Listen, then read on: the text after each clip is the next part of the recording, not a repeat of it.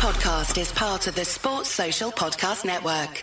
Hey, it's the podcast guy. Something I talked on podcast. It's the Sutton Podcast. And there it is! Sutton United of the GM Vauxhall Conference have put out First Division Coventry City, winners of the FA Cup themselves less than 2 years ago. And what a moment to enjoy for the fans of this Surrey side. They've had their moments before, but never one like this. But the whistle goes down. Delight for Sutton United. Sutton United from the National League are through to the last 16 of the FA Cup. No longer English football's perennial non-league club.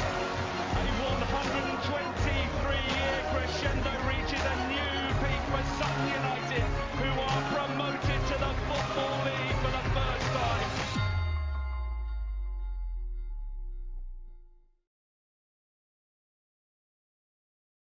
Hello and welcome to another episode of Sutton United Talk Time Podcast. It's the Sutton Podcast in association with Lucky Star Gin. I'm, as always, your host, Mike, and with me today we have both Will and Steve. We are going to be covering the Gillingham defeat, boo, and looking forward to the very famous Thames League derby against Wimbledon. Engagement's always important. Please join in the discussion, stay connected, share your thoughts, comments, and so on all the episodes. Any questions for the panel? I've got a couple of good ones for you guys later. And it's on all the socials at Sutton Podcast. Likes, shares, and comments are really, really useful. So please do that for us. Let's get into it. So, hello, Steve. It's been a while. How are you? Yeah, not too bad. Just about recovering from the dodgy foot you probably witnessed last night. Which basically meant I couldn't walk properly. But yeah, otherwise good. It's been a better start to the season than I think I expected. Yeah.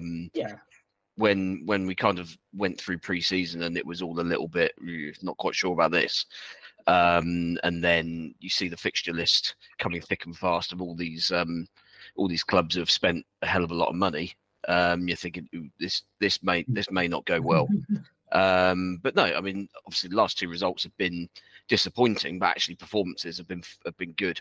So yeah, very promising start. I think I'm very happy with the way we're shaping up.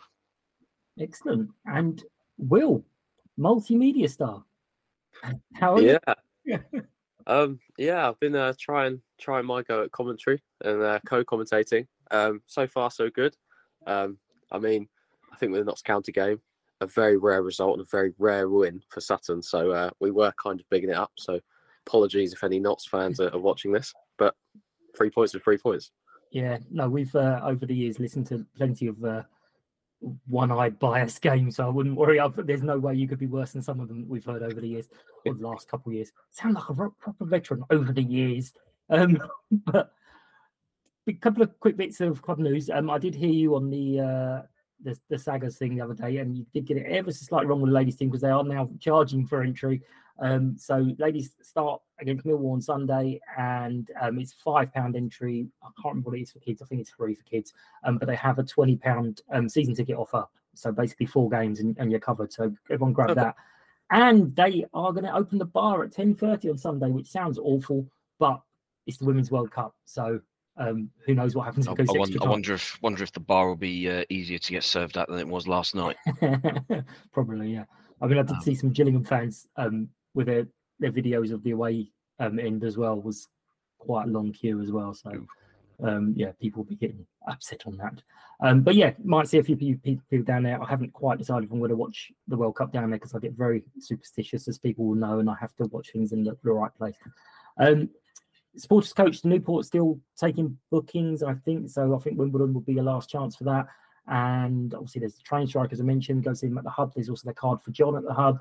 And they are taking bookings for other games, including Wickham, which is a nightmare to get to. Right, let's talk about the match. We'll start with you, Will.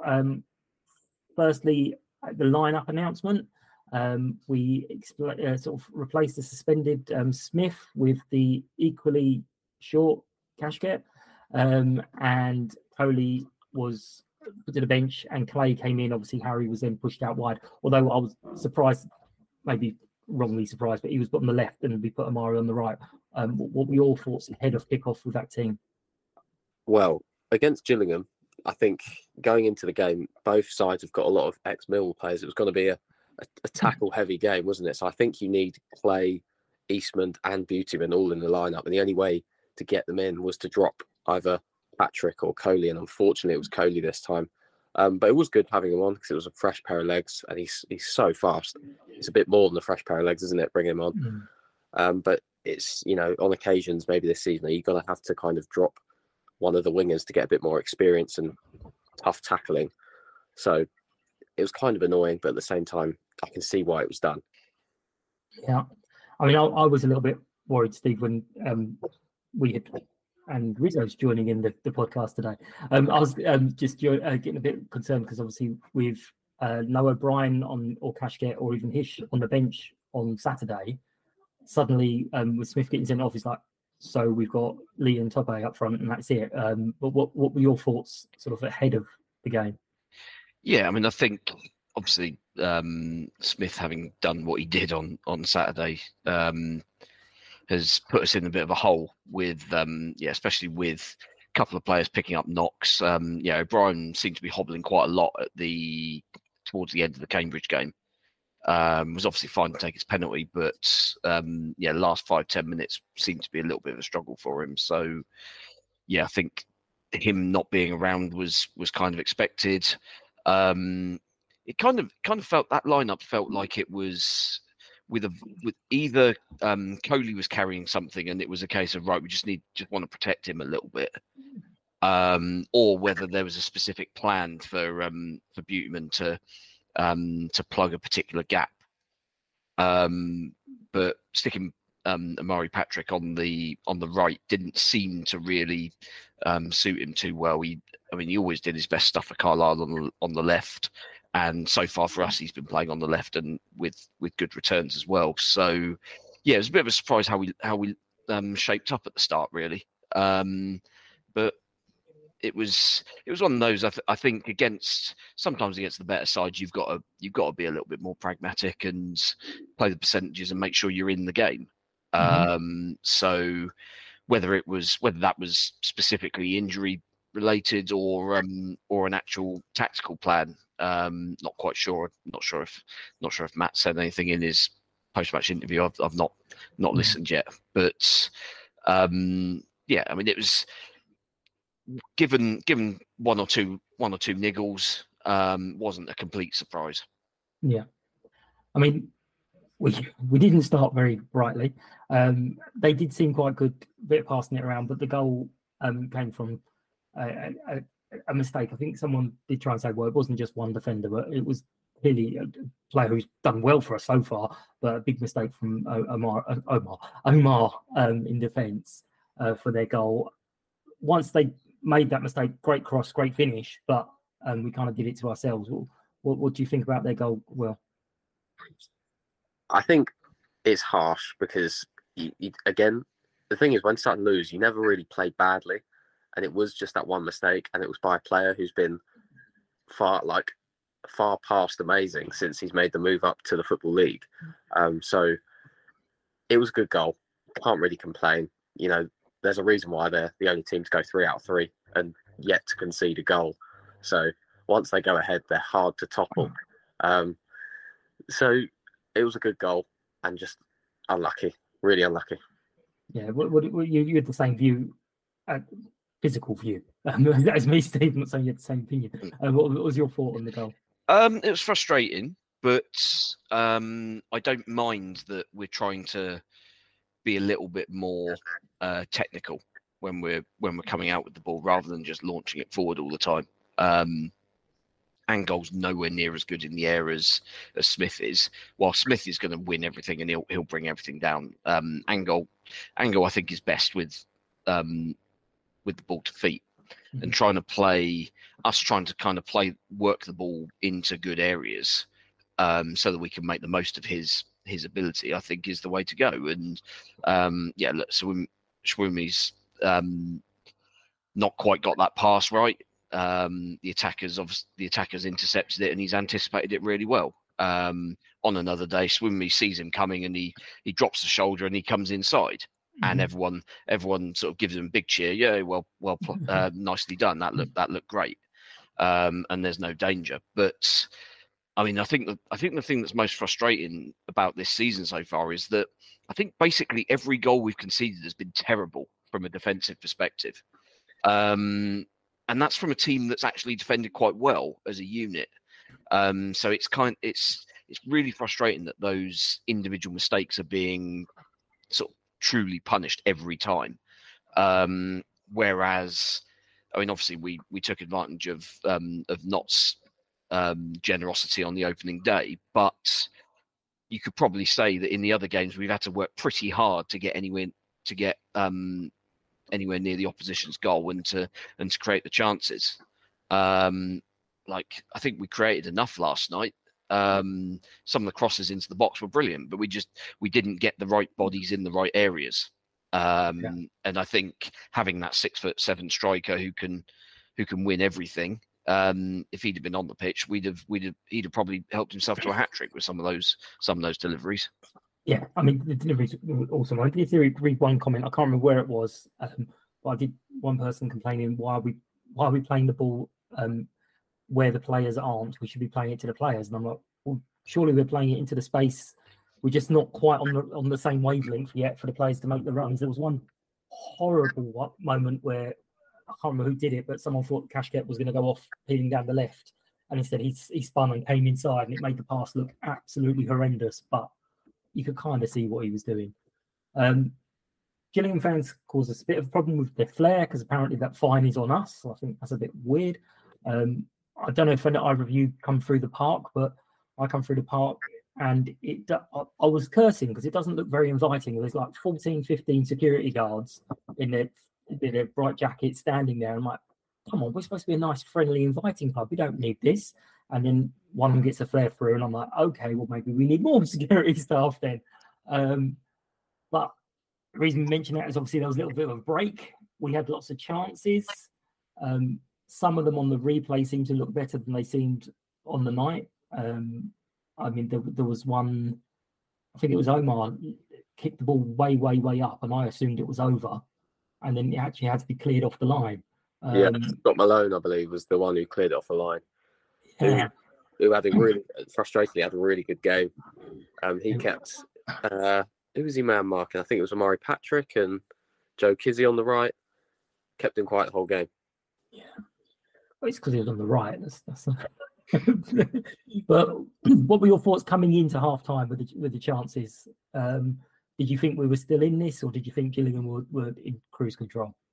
I thought we were still giving them a good go. I don't see why anyone should kind of think that we kind of dulled off. Like, there were still chances created, as you said, Omar. Yes, it probably didn't mean it, but it got on the line. It's close enough. It's close enough for any other chance. So, still confident and a spirited performance, but maybe Harry Smith. There was a Harry Smith hole, wasn't there? Like there was so many crosses and deliveries and pinpoint balls into the box that you needed someone tall to knock down. And Lee is tall, but he's maybe not got the, as Steve said, like the prowess to kind of knock it down to anyone. Yeah. I mean, what were you thinking before half time or at half time, Steve?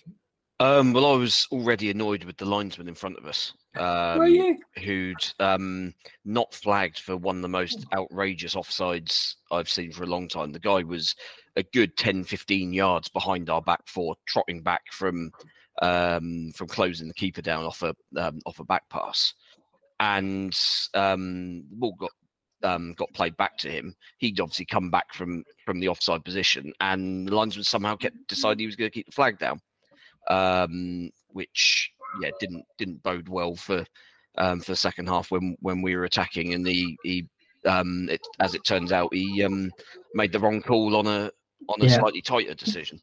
Yeah, I mean the only possible thing on the one you're talking about is he was so offside that the linesman kind of didn't factor him in because he was looking here. Yeah. But he shouldn't. Quite possibly. He's a professional linesman, so that's his only job there at football. But I mean, it did seem. I mean, I've had one Gillingham fan very upset with me when I said that they weren't impressive. They did what they had to do, but they weren't impressive. But did they have to be? Did they need to push on, or they just keep us at bay? I thought they were I thought they were quite good. I mean, from an attacking sense, they didn't offer a huge amount, but defensively they were insanely well organised. Seemed like they're super fit, and they've got a hell of a lot of pace in that team, so they don't get countered on really. There was one chance second half, I think, where we tried to launch a counter attack, but 3 of them just converged on Clay, I think it was, who was trying to run through the middle. And yeah, the reason why I think we looked a little bit disjointed first half was just because they were pressing us in the right areas and putting us under a lot more pressure, and we've not really had to deal with that at all yet this season. Teams, I mean, Notts County sat off us quite a lot. Because obviously they had 10 men for most of the game. Cambridge had their style, which doesn't seem to be especially high tempo. So it's that's kind of the first time we've come up against a team that's wanted to kind of put us on the back foot when we're in possession. And also I think it's basically 2 teams that don't want the ball. Really, yeah. Both teams want to be quite reactive and counter-attacking, and unfortunately, they ended up just getting slightly the better of it in the end. Yeah. Well, what was your thoughts? Do you feel like they needed to do more, or not necessarily? I think in terms of like the way they kind of got their goal and just stayed like as a compact, solid entity, and it was just so hard to break them down. As you said again, Steve, they're so fast. Not a single player on that team couldn't run. Like, everyone was just immense. And what was amazing about their back 4 is when they needed to, they just pulled out the most dirty yet clean tackle. I think it was Oggy did one on Kashket, and he's gone straight through him. But at the same time, I couldn't help but think that's probably the best tackle I've seen this season, but whilst being one of the dirtiest. Yeah. Well, I can't remember which way round it was. Scott had 2 good chances. One we will come back to, but another one, there was a great build up down the left, and he kind of volleyed it straight at the keeper. Either side might have been a problem, but sort of directly at the keeper, which is good. And then the one you've already kind of mentioned, Steve, the offside, which at the time I quite confidently said to everyone, no, he's well offside. And then the Jules and the Blood guy was saying he's seen a photo, and I was like, "No, send me the photo." And it's like, "Oh, okay, he wasn't as well offside as I thought he was." And one of their fans has even said that the linesman that you referred to was indicating that he's come back from an offside position. Yeah, which it was from a throw on. No, I think both. I think he chased. I think Kashket had chased the ball down to the byline. Maybe that was from a throw-in, but then he'd laid the ball back and the ball would come back into the area, because Kashket was definitely coming back from the goal line. Him and the guy, the defender that was nearest him, they were both pushing away from Gillingham goal, and it was then obviously Angol wins that little knockdown. And he's just darted in there, and I mean, I must admit, at the time I didn't really think an awful lot of it, because I don't think I was expecting the ball to end up there and for him to be even able to get involved. Yeah. But yeah, obviously having seen the footage back, he's clearly onside. But yeah, I mean, it kind of sums up that linesman's game, really, unfortunately. Will, what was your view of it from the opposite side? I thought it was offside. Like, right. I didn't really see any debate for it. But with the officiating as a whole, I think it was the referee the man in the middle's first official league game. And I think from the off, booking Lee Angol for only his second tackle, I thought from then on I kind of had a feeling that the officiating was going to be a bit slightly off. I'm not going to say it's bad. I think bad's the wrong word, but I think, of course, there's a few things you can raise and say, look, this needs to be tightened up on. But then now looking back on the Kashket offside, I'm not too sure now. But at the time, I had no debate. Well, as I said to the response to their tweet, obviously it's gone against us, but I still say no to VAR for us because I'll take a dodgy decision like that every now and then if it means we don't have to put up with all that.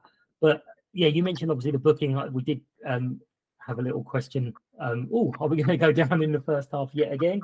But luckily we didn't.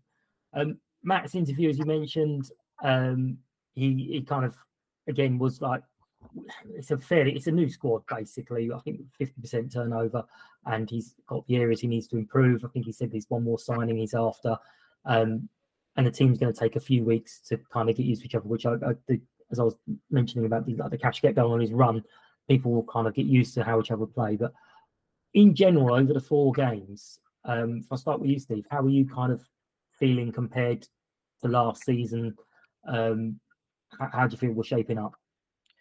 I think this time last year, I think we were, before the start of the season anyway, before Ben Goodliff got his injury on the opening day, I think we were relatively confident, obviously having had a good end of season, just a good season overall for first time around.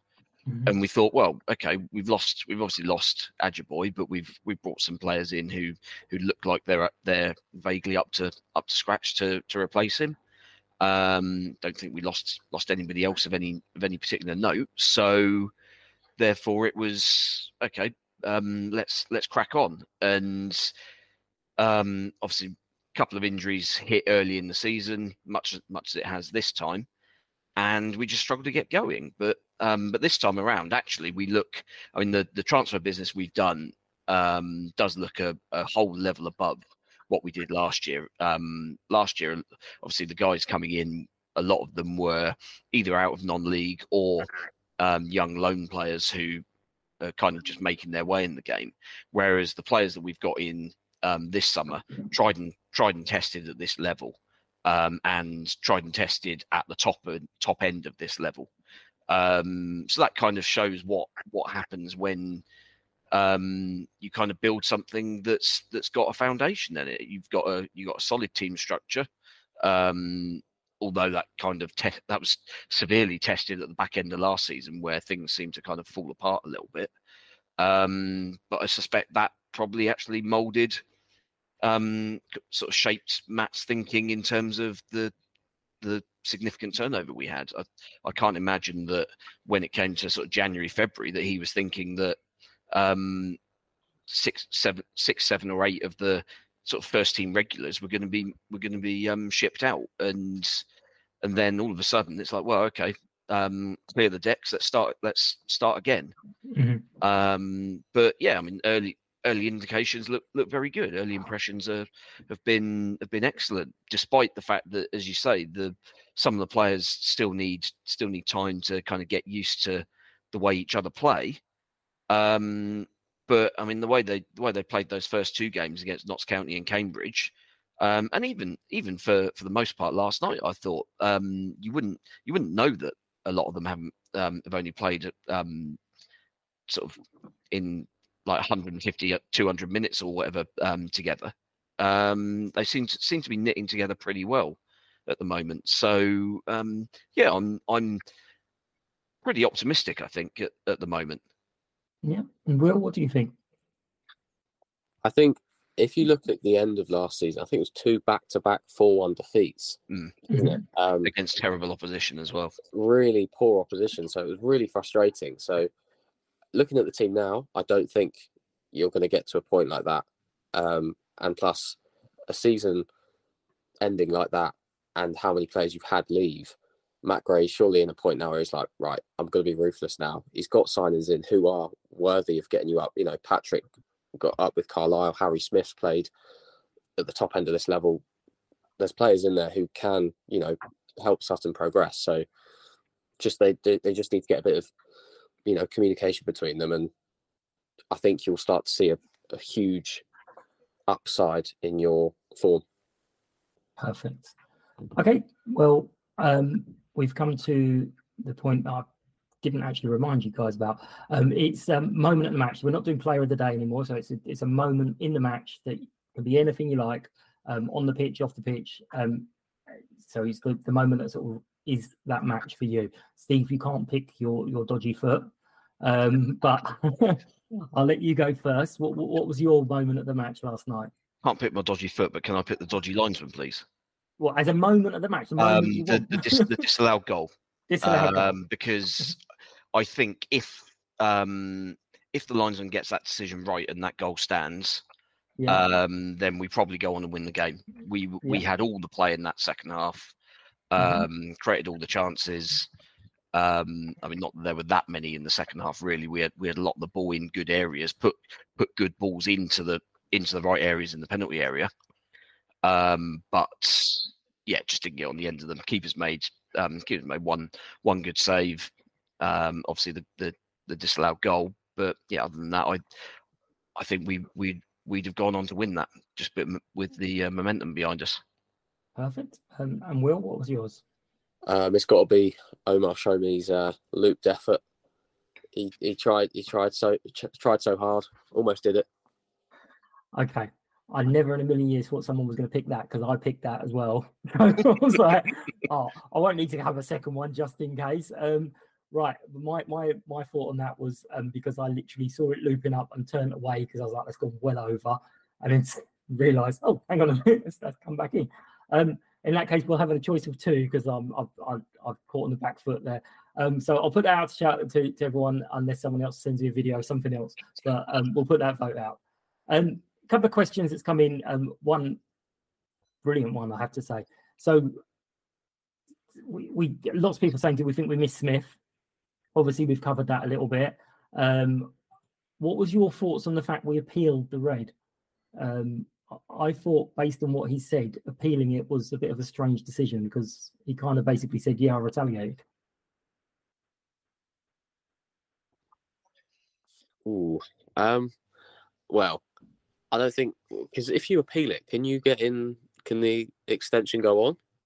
They can theoretically, but they've not done it for years. No, to my memory, nobody's been upgraded for frivolous appeal. I'm not too clear how that one works, but yeah, I don't know why you'd appeal it, because I think all the rules are tightened. So, you're probably not going to get away with anything until they've maybe, I don't know, come Christmas time, fixed what they need to loosen up on or drop or anything like that. So a red card's a red card, I think. Yeah, I think Matt was kind of saying, it wasn't as clear as the fourth said. Yeah, but I mean, the problem is that the video footage that you get from there, everything's kind of happening right at the edge of screen, and the camera is 70 yards away. Yeah. You don't get a good view, and in League Two, we're not using multi-camera, so there isn't another angle for us to look at to get any more information on it.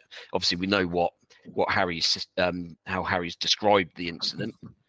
And I can well imagine that what happened is as he said, but he's been around long enough to know that you don't react like that. Yeah, because you're giving the referee a decision to make. It was, and yeah, I mean, I would, regardless of whether it was sort of goaded into it or whatever, you got to be clever. Yeah, I mean, this is top level football. There, players on the opposition are looking to do whatever they can to win games of football, and if it's winding up the big number 9 by standing on his toes in the hope that he lashes out, well, I mean, well done. You've fallen right into their trap there, and you're now missing the next 3 games. Well, I had someone on my Sunday team who used to literally scream "Ah, ref" just before the tackle came in. Constantly, ref, and then the ref's turning to look to see the impact, and they're like, "Oh God, that's terrible." So it's really old tricks. I don't know why he fell for it. There was lots of comment about hoofing up to the 5'5" Hashkit, and then when Omar was up front for the last 10 minutes, playing it to feet. So that was an interesting choice. But the question I really loved is, do we think that Jenny the Giraffe needs to be extended now because so many of our players are so tall? Do we need a bigger neck on Jenny? Yes. Yes, right. There we go. We've solved that problem. Easy. That was easy. Yeah, it's an easy one, wasn't it? Burning issues. Well, right. I'm looking forward to some sort of team lineup where you've got Harry Smith one side, Jenny the Draft the other, and then Cashgate in the middle, a little bit like what England were doing in the Ashes with Ben Duckett. Look on the Not the Top 20 for a couple of weeks ago. Have we already done it? And it wasn't Jenny the Giraffe. It was Ben, not Ben. What am I talking about? It was Harry, Cashgate, Omar. Ah, excellent. It's like, he's been stitched right up here. What's happened there? But yeah, Ali Maxwell took that picture and said someone stitched Cashgate right up. Right, we're going to look forward to Wimbledon, the super duper wonderful Tens Link Loop Derby, whatever it's called, where you can get a special badge on the app that I can't say the name of. Footballogy. That's the one. Thank you very much. And we are joined by Mark from Same Old Wombles podcast. Hey, Mark, how are you? Good evening, gentlemen. Pleasure to be on here. Pleasure to be able to return the favour after you featured on our episode this week. I did. I was asked to give a brief, simple one-word answer, and about 4.5 minutes later, I went, "Oh, you asked for a short answer, didn't you?" I was listening to it on my way to work this morning. It did make me laugh walking across Blackfriars Bridge. You listen back to them. Oh my god! Right. Tell us a little bit about yourself. How long you've been supporting Wimbledon, and kind of what got you started in it. I'm a Wimbledon fan from Wimbledon. Random Londoners from London scenario. My dad took me to Plough Lane in December '77, our first season in the league, way back before dinosaurs roamed the earth, as my kids tell me. Apparently just shut me up on a Saturday afternoon because I was a bit hyperactive. And that was it. Before I knew it, I had a season ticket. And before I even really properly understood, myself and my dad were going. My sister would come along as well. She's 4 years older than me. And we happened to, I guess, completely flukily be Wimbledon fans coming into that era, which turned into the Harry Bassett era, which turned into the Crazy Gang, which turned into being promoted into Division 1 and the FA Cup final and so on. So I've been a Wimbledon fan for touching 46 years, 45 and a bit years, man and boy, as they say. And now I live fairly close by. I'm a Don Trust board member, so that's the supporters trust that owns the club. So I'm on the board, and I was actually genuinely getting emails today asking me, did I want a ticket in the boardroom at Stamford Bridge for our League Cup tie? And I said no, because frankly, I can't think of anything worse.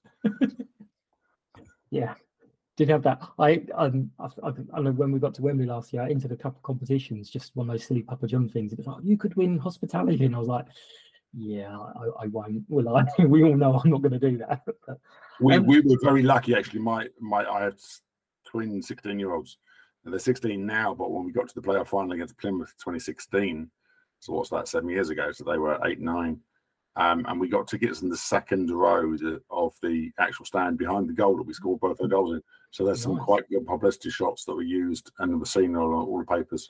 And they're really good because my wife's in them, friends of ours are in them, my daughter's in them, and I'm cut out on the left. And presumably being that low down, you probably didn't see an awful lot at the other end. No, but we scored both goals at our end, so it didn't really matter.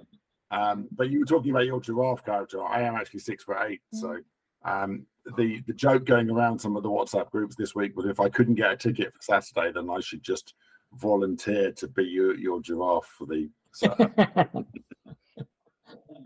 Do you have any silly traditions or superstitions on match day for yourself? Not anymore. I used to walk from where I grew up in Wimbledon, which is the opposite side of Wimbledon, towards Wimbledon Chase and Rains Park, if people know that area. I used to walk from there across town, drinking a super can of Coke, so half a litre of Coke, and half a pound of wine gums, and that was my lunch. That was my match day meal. And I must have done that for about 5-6 years, from about 84 to about 89, I suppose. Right. Before I went off to live overseas and went to uni and stuff. But not anymore, no. No, cool. So we've got this magic wand. You could pick one player from your team's history to pluck and put into the current squad. Who are you picking? I guess mine's biased, and not many people would necessarily know this, but most people have a favourite player that is one of the first players that they sort of ever fell in love with when they first started supporting the team, whatever age they were. Mine was John Leslie, who was a fox in the box, 5'8", 5'9". I would say compared to Cashgate, but frankly, I've seen Cashgate play, and I don't think Cashgate's fit to clean John Leslie's boots. But that's just a personal opinion. So John Leslie, who's a fox in the box striker, and we don't have we have lots of things in our current team, much improved on last season, as you were just talking about with your own team. But we don't have a fox in the box at the moment. Hopefully, I'm hoping we might be able to pick someone up online before the end of the transfer window. Cool. Yeah, I think it is definite. Everyone falls in love with their someone from that first team that you ever watch, and sometimes it can be really random. Like we had a goalkeeper on loan called Will Puddy, and one of the guys at work is like, that's his favourite player. And I'm like, he played about 8 games. How can he be your favourite player? What on earth is that all about? I had a crazy situation years later where I was invited to a testimonial dinner for Alan Batsford, who's the manager that orchestrated that team that got us promoted into the Football League in the first place in the mid-70s. And this is going back 20 years now. And John Leslie was there, and my wife was with me, and she found out that he was there, and so she introduced me to him. And I was like 30 something, the early 30s at this point, and I sat down and I was completely speechless. It was like a 7-year-old meeting Beyonce or something, you know. Ridiculous. I've done a couple with Lenny Dennis, little chats like this. He's like, "Oh, I'm at the club on Saturday. Come and say hi." And I'm like, "Not a chance. Not a chance I'm doing that." So it's a little bit early to do this question, but I've got to start it sometime. How's like the season been so far? How are your players gelling so far? And has there been sort of any highs, lows yet? It's easier probably to preface that with how the last couple of years have been. So where we're at as a fan base. Last couple of years, frankly, have been a bit of a car crash. We spent 5 years fighting very hard in League One to stay up. You mentioned when you came on saying, well, Womble's about wanting to push on and possibly go into League One, having been there and seen it and done that. Unless you have major resources to be able to do that, even in League One, I wouldn't bother, because it's just an absolute slog. And then you get someone like Barry Bannon coming down earning 20 grand a week in League One and playing you off the park. So we were awful, and we got relegated finally. You can't say you deserved to get relegated, but we got relegated season before last. Last year, we won 2 games after Christmas. You thought your end of season was bad. Well, we beat Colchester on the 28th of December, and until last night, as we record this, when we beat Colchester again, that was 143 days, I think it was, since our last away win. And it all fell apart, basically. It got very toxic. It got toxic on the pitch. The game we played against you guys at Plough Lane, there were discussions which turned into disagreements, which turned almost into fights between fans off the pitch. And yeah, it really wasn't a pleasant atmosphere. We had a meet the manager thing at the end of the season, which again was a bit of a car crash. So we went into this season wanting to essentially completely reset, and we have reset. We've got 10 new signings in. Some of the players that were either earning decent money and that we couldn't really afford and certainly didn't deserve that money have been shipped out, have been released. We've got a completely brand new midfield. Literally every player we have in midfield is brand new, is not someone that featured last season. And we got no more than 3 players from last season playing. And so far, so good. We haven't lost. Yeah. I know we were pre-recording this before the Sutton game, but we haven't lost a game this season, including pre-season yet. Cool. Excellent. Well, I'm going to start with you on this one, Steve.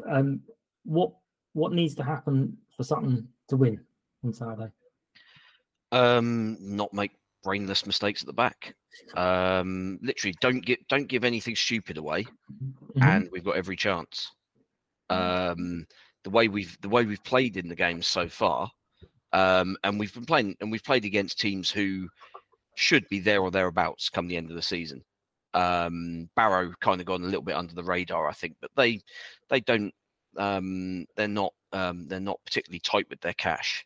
So they've got a sizable budget as well as the likes of Notts County and Gillingham, and yet we've stood up against all of those. And to be honest, probably should have won 3 from 3. So yeah, I mean, if we play the way we're capable of, yeah, I think we've got the capability of winning.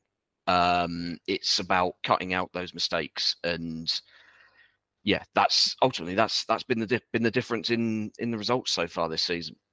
All right, and same question to you, Mark. What needs to happen from your point of view for Sutton to take advantage? For us to take advantage of Sutton, or no, for us to take advantage of you. Oh, right, okay.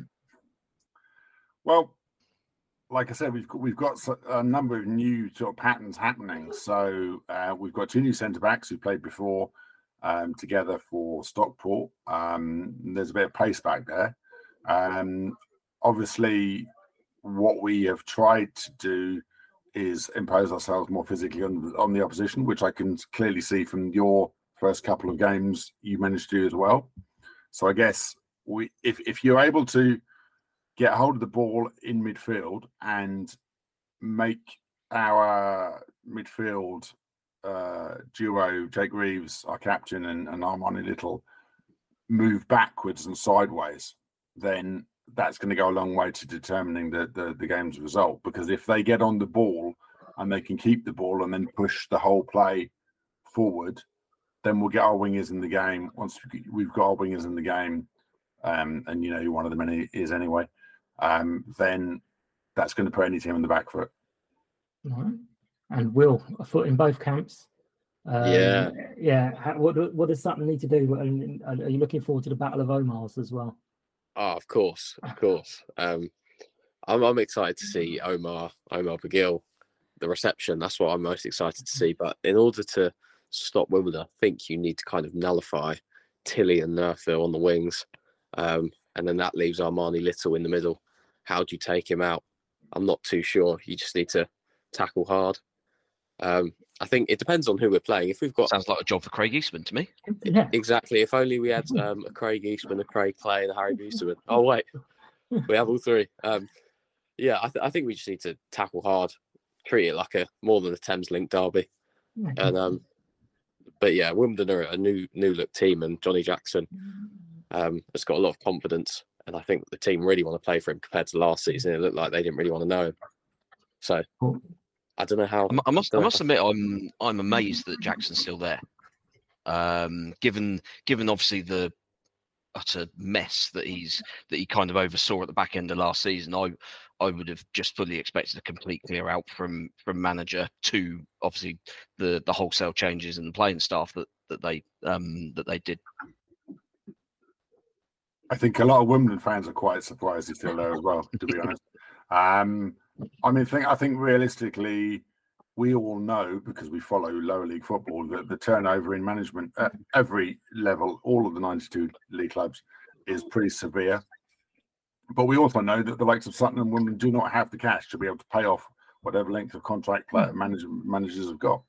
So if you do that, then obviously what you're saying is essentially I can't invest in player X or player Y, or the type of player I get is not necessarily going to be the type of player that is going to push me towards mid-table, let alone playoffs, because I've had to pay off the last manager. And I don't, frankly, want, no disrespect to Ben Garner, because Colchester played very nice football with no end product. But I don't want a Ben Garner or a Scott Lindsay that bounces around from League 2 Club A to League 2 Club B to League 2 Club C. Wimbledon, and I know it's an overused cliche, but we are different for different reasons. Some people don't like playing on that, but the reality is you need to get it as a manager and you need to get it as a player. And if you do, the club will, the fans will really like you. Jackson didn't get it last season, and I think he's just about got it now. And having just about got it now, that really helps. And it really helps him. And he's now, I've seen him up close a couple of times in recent games, before recent games. He just seems like a completely relaxed person, at one with his own environment. And last year he looked like a scaredy cat. Again, it can be difficult, obviously, with managers coming in, potentially not always all their players. Whereas we're slightly different. We've got Matt for going into year 5 now, year 4, can't remember. But we've known him for a long time. It's clearly his team. It's really his club, to be fair. So again, it's an early season match, so this is probably a silly question, but can we draw any implications for this match, one way or another, or is it just an early season August match, get it over with and push on till September? I'll start with you, Mark, on that. Is there any potential implications for this match for winning, losing? Having talked about the car crash we had the last couple of years, there's still an element of PTSD with the Wimbledon fans. We fronted up against Wrexham and we fronted up against Grimsby. We beat Coventry in the League Cup, and people were still saying, yeah, but we haven't actually won a game. We haven't won a league game. It's like, oh, come on. So then we front up last night against Colchester. It's like, yeah, we've got to keep this going. And people are harking back to how poorly we played against Sutton. I'm sure you three will disagree, but it was a blatant foul for that goal. I was directly in line with it. And I think it was Omar that fouled him. So, there you go. No. Your own player bumped into him. No, he didn't. No, he didn't. But let's go over that. Otherwise, we'll be here all night, virtually. But no, I mean, in simple terms, the fans felt shortchanged. So what we want as fans for every team, every game, is that the team puts on a performance that the fans can be proud of. They've certainly done that every game so far this season, including pre-season. They certainly didn't do that against Sutton twice last year. We don't really feel like it's a derby. Again, I know you talked when you came on saying what Wombles about Sutton's rivalries being different. Wimbledon's rivalries, I don't mean to be rude, and I genuinely don't mean to be patronising about this, but Wimbledon's rivalries aren't with Sutton. But they're not really with anyone. They're certainly not with franchise. They used to be with Chelsea and Charlton and Millwall and so on, but they're not really with Sutton. So we were so frustrated last year that we played poorly, and we played poorly against a local team. Fair enough. Steve, do you think there's any kind of potential implications for the... Other than kind of ongoing bragging rights, not a huge amount. I mean, I think that it was the away game, wasn't it? When was that? Was it October, November last year when... Oh, the away game at Plough Lane, sorry. Yeah, yes. Which basically kick-started our good run of form across Christmas and New Year. And that kind of set us up nicely, having been pretty iffy previously with all kinds of injuries, and basically just we were effectively kicking games off, playing for 0-0 because we knew we had no energy in the legs because everyone was kind of out on their feet. Once we got through that game, and that gave us so much confidence, and I think it could have a similar galvanizing effect where you win a big game against your local neighbours, then I mean you've got bragging rights when you go into the office, if any of us go into the office these days, and you've got that, you've kind of got that sort of banter aspect, if you like, for the Twitter fans out there to kind of milk over for up until Boxing Day now. Yeah. Will, what do you think?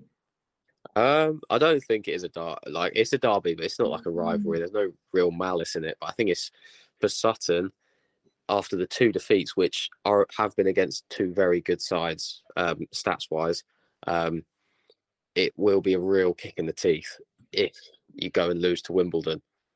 I think it'll be even worse if it's a 92nd minute diving header from Omar Begill. So who knows? Omar had been sent off by then. Yeah, I was going to say, does Omar do 90 minutes? I don't know. We rarely see it. Hasn't so far with us. Yeah, no, we see 70 minutes and that's it, he's off. Right. So this one, I quite like this, but it does get a bit weird. You have now been chosen from the crowd to give a message to the players just as they're coming out.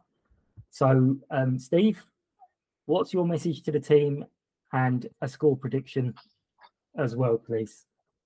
Message to the team. Oh Christ! You know where the goal is.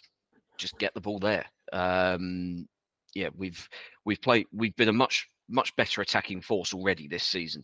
I mean, I know I say that after a shutout last night, but we've created chances against good teams in this division, and there's no reason why we can't do that again Saturday. So keep at it on the attacking side and just switch on mentally at the back, because it's those mistakes that have cost us.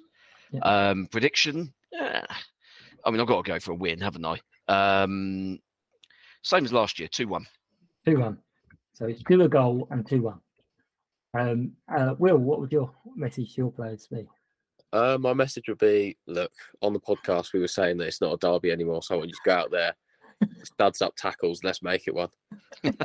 My prediction would be a very entertaining 0-0. 0-0, okay. 9-a-side. 9-a-side, 0-0. Yeah. And 25 minutes of added time. Mark, what was your prediction and your message to the players and prediction? Message to the players. Your players. This is not ours. To our players, yeah. To fun players, feel free to go and studs up so you get yourself sent up quickly. And have there been more sendings after Sutton games this season than any other game? I don't know. Message to our players. This game matters. Every game in League Two matters, but this game specifically matters to the fans that travel home and away. You've got the strongest, loudest away support today. Then a stronger, louder away support today than you'll get at any other game all season. So make sure that you do them proud, you do yourself proud, you do yourself justice. You're a good enough team. You've shown it so far this season. Continue to show that. Keep your heads, keep your temperament in check. Shoot on sight, and you'll be fine. You'll bring home 3 points. Match prediction 2-1 Wimbledon. 2-1 Wimbledon. Okay. Except we're not letting goals in, actually, so I'm probably being generous giving you the one. Well, I went with, you put me on the spot on your one, so I hadn't even thought about it, and I went with 3-1. But so I'm going to stick with that because I've already said it. So I'll stick with that one. One thing I didn't discuss about our game, so I wanted to get you involved in this as well, Mark, the added time. Jesus Christ. You got a couple of minutes. Bizarre in our game yesterday because there did seem to be opinion of a lot of wasted time, especially from some of the Gillingham players. And you kind of think, well, the ref seems to not be hurrying them up because he's going to obviously add it on at the end. And there was a 3-minute thing where a flare was thrown on the pitch. And I think we only had 2 minutes at the end of the first half and only 4 minutes at the end of the second half. Yeah. Do we think they've scrapped this now or just don't care, or the ref just had to get off last night? They definitely haven't scrapped it. I mean, I'm only basing it on games we saw. So we played Coventry midweek last week, League Cup tie. We scored on the 87th minute to equalise. Then they showed 6 minutes injury time, extra time, added time, whatever you want to call it. And we scored after 93 minutes and 27 seconds or something like that. And of course, therefore, you have even more time added. Coventry then brought on a sub during this additional time after they'd gone 2-1 down. But he'd only shown 6 minutes. And we thought, okay, maybe he'll play 7 because you had the sub as well and you had time for the goal celebrations. The problem was at 97 minutes, our players, while the ball was in play, started gesticulating with the referee, pointing at the scoreboard at the other end of the pitch. Coventry had the ball and Coventry had a shot on goal. It's ridiculous. Keeper saved it and it was all right. Wrexham, we played 90. We had 8 minutes and we played 99 because, again, there was a stoppage during injury time. So it looks like not only are they adding the time on, but also, I don't know about your game, I know you mentioned red cards. We've had more players booked for utterly pointless, silly, unnecessary, not dissent-related things in the games this season so far than I can remember in any game last year.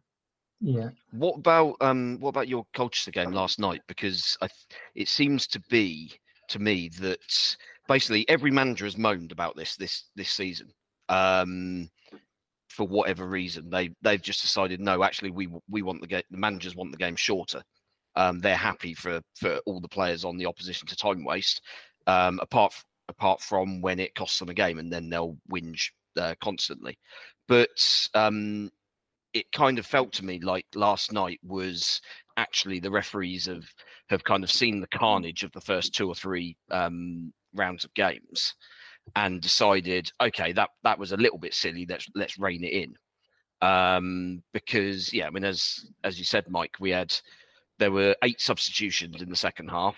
There was a couple of minor injury stoppages. There was one in just at the start of injury time where one of our players went down injured and the entire Gillingham team went over to the bench to have a drink.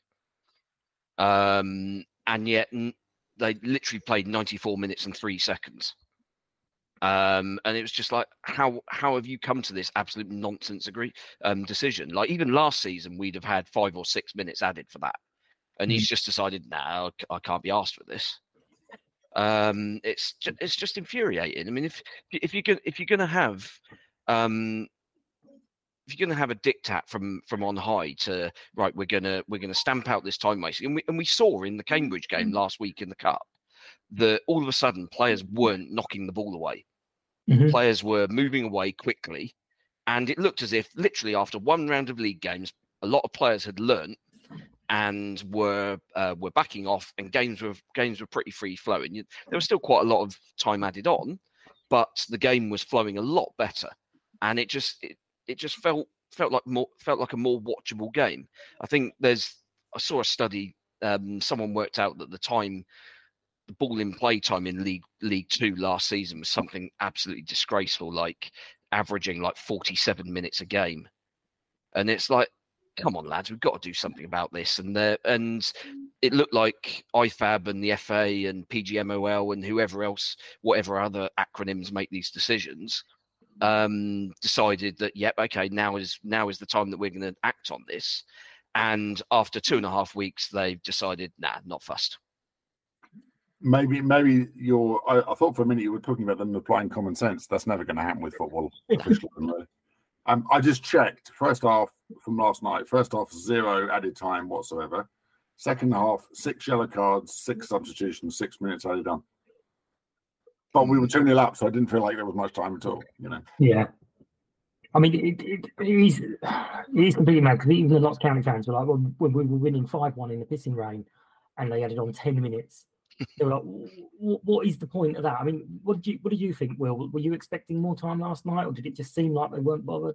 Yeah, well, the thing is, I wasn't really. It seems weird, because 3 and 4 minutes now seems like, what was that all about?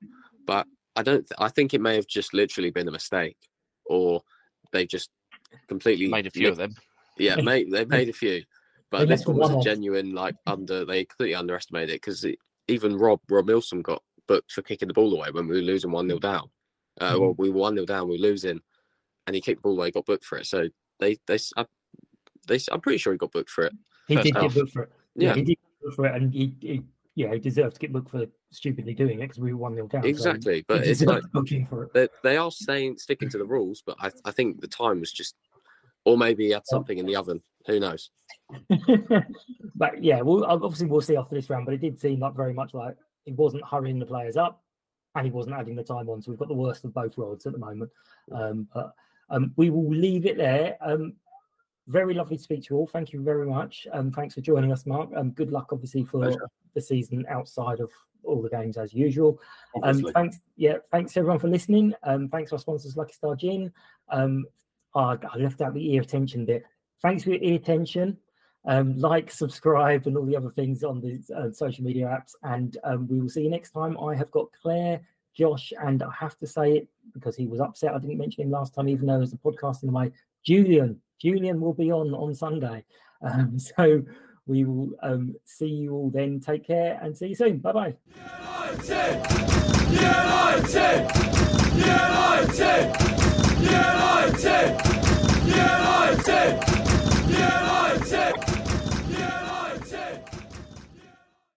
Sports Social Podcast Network.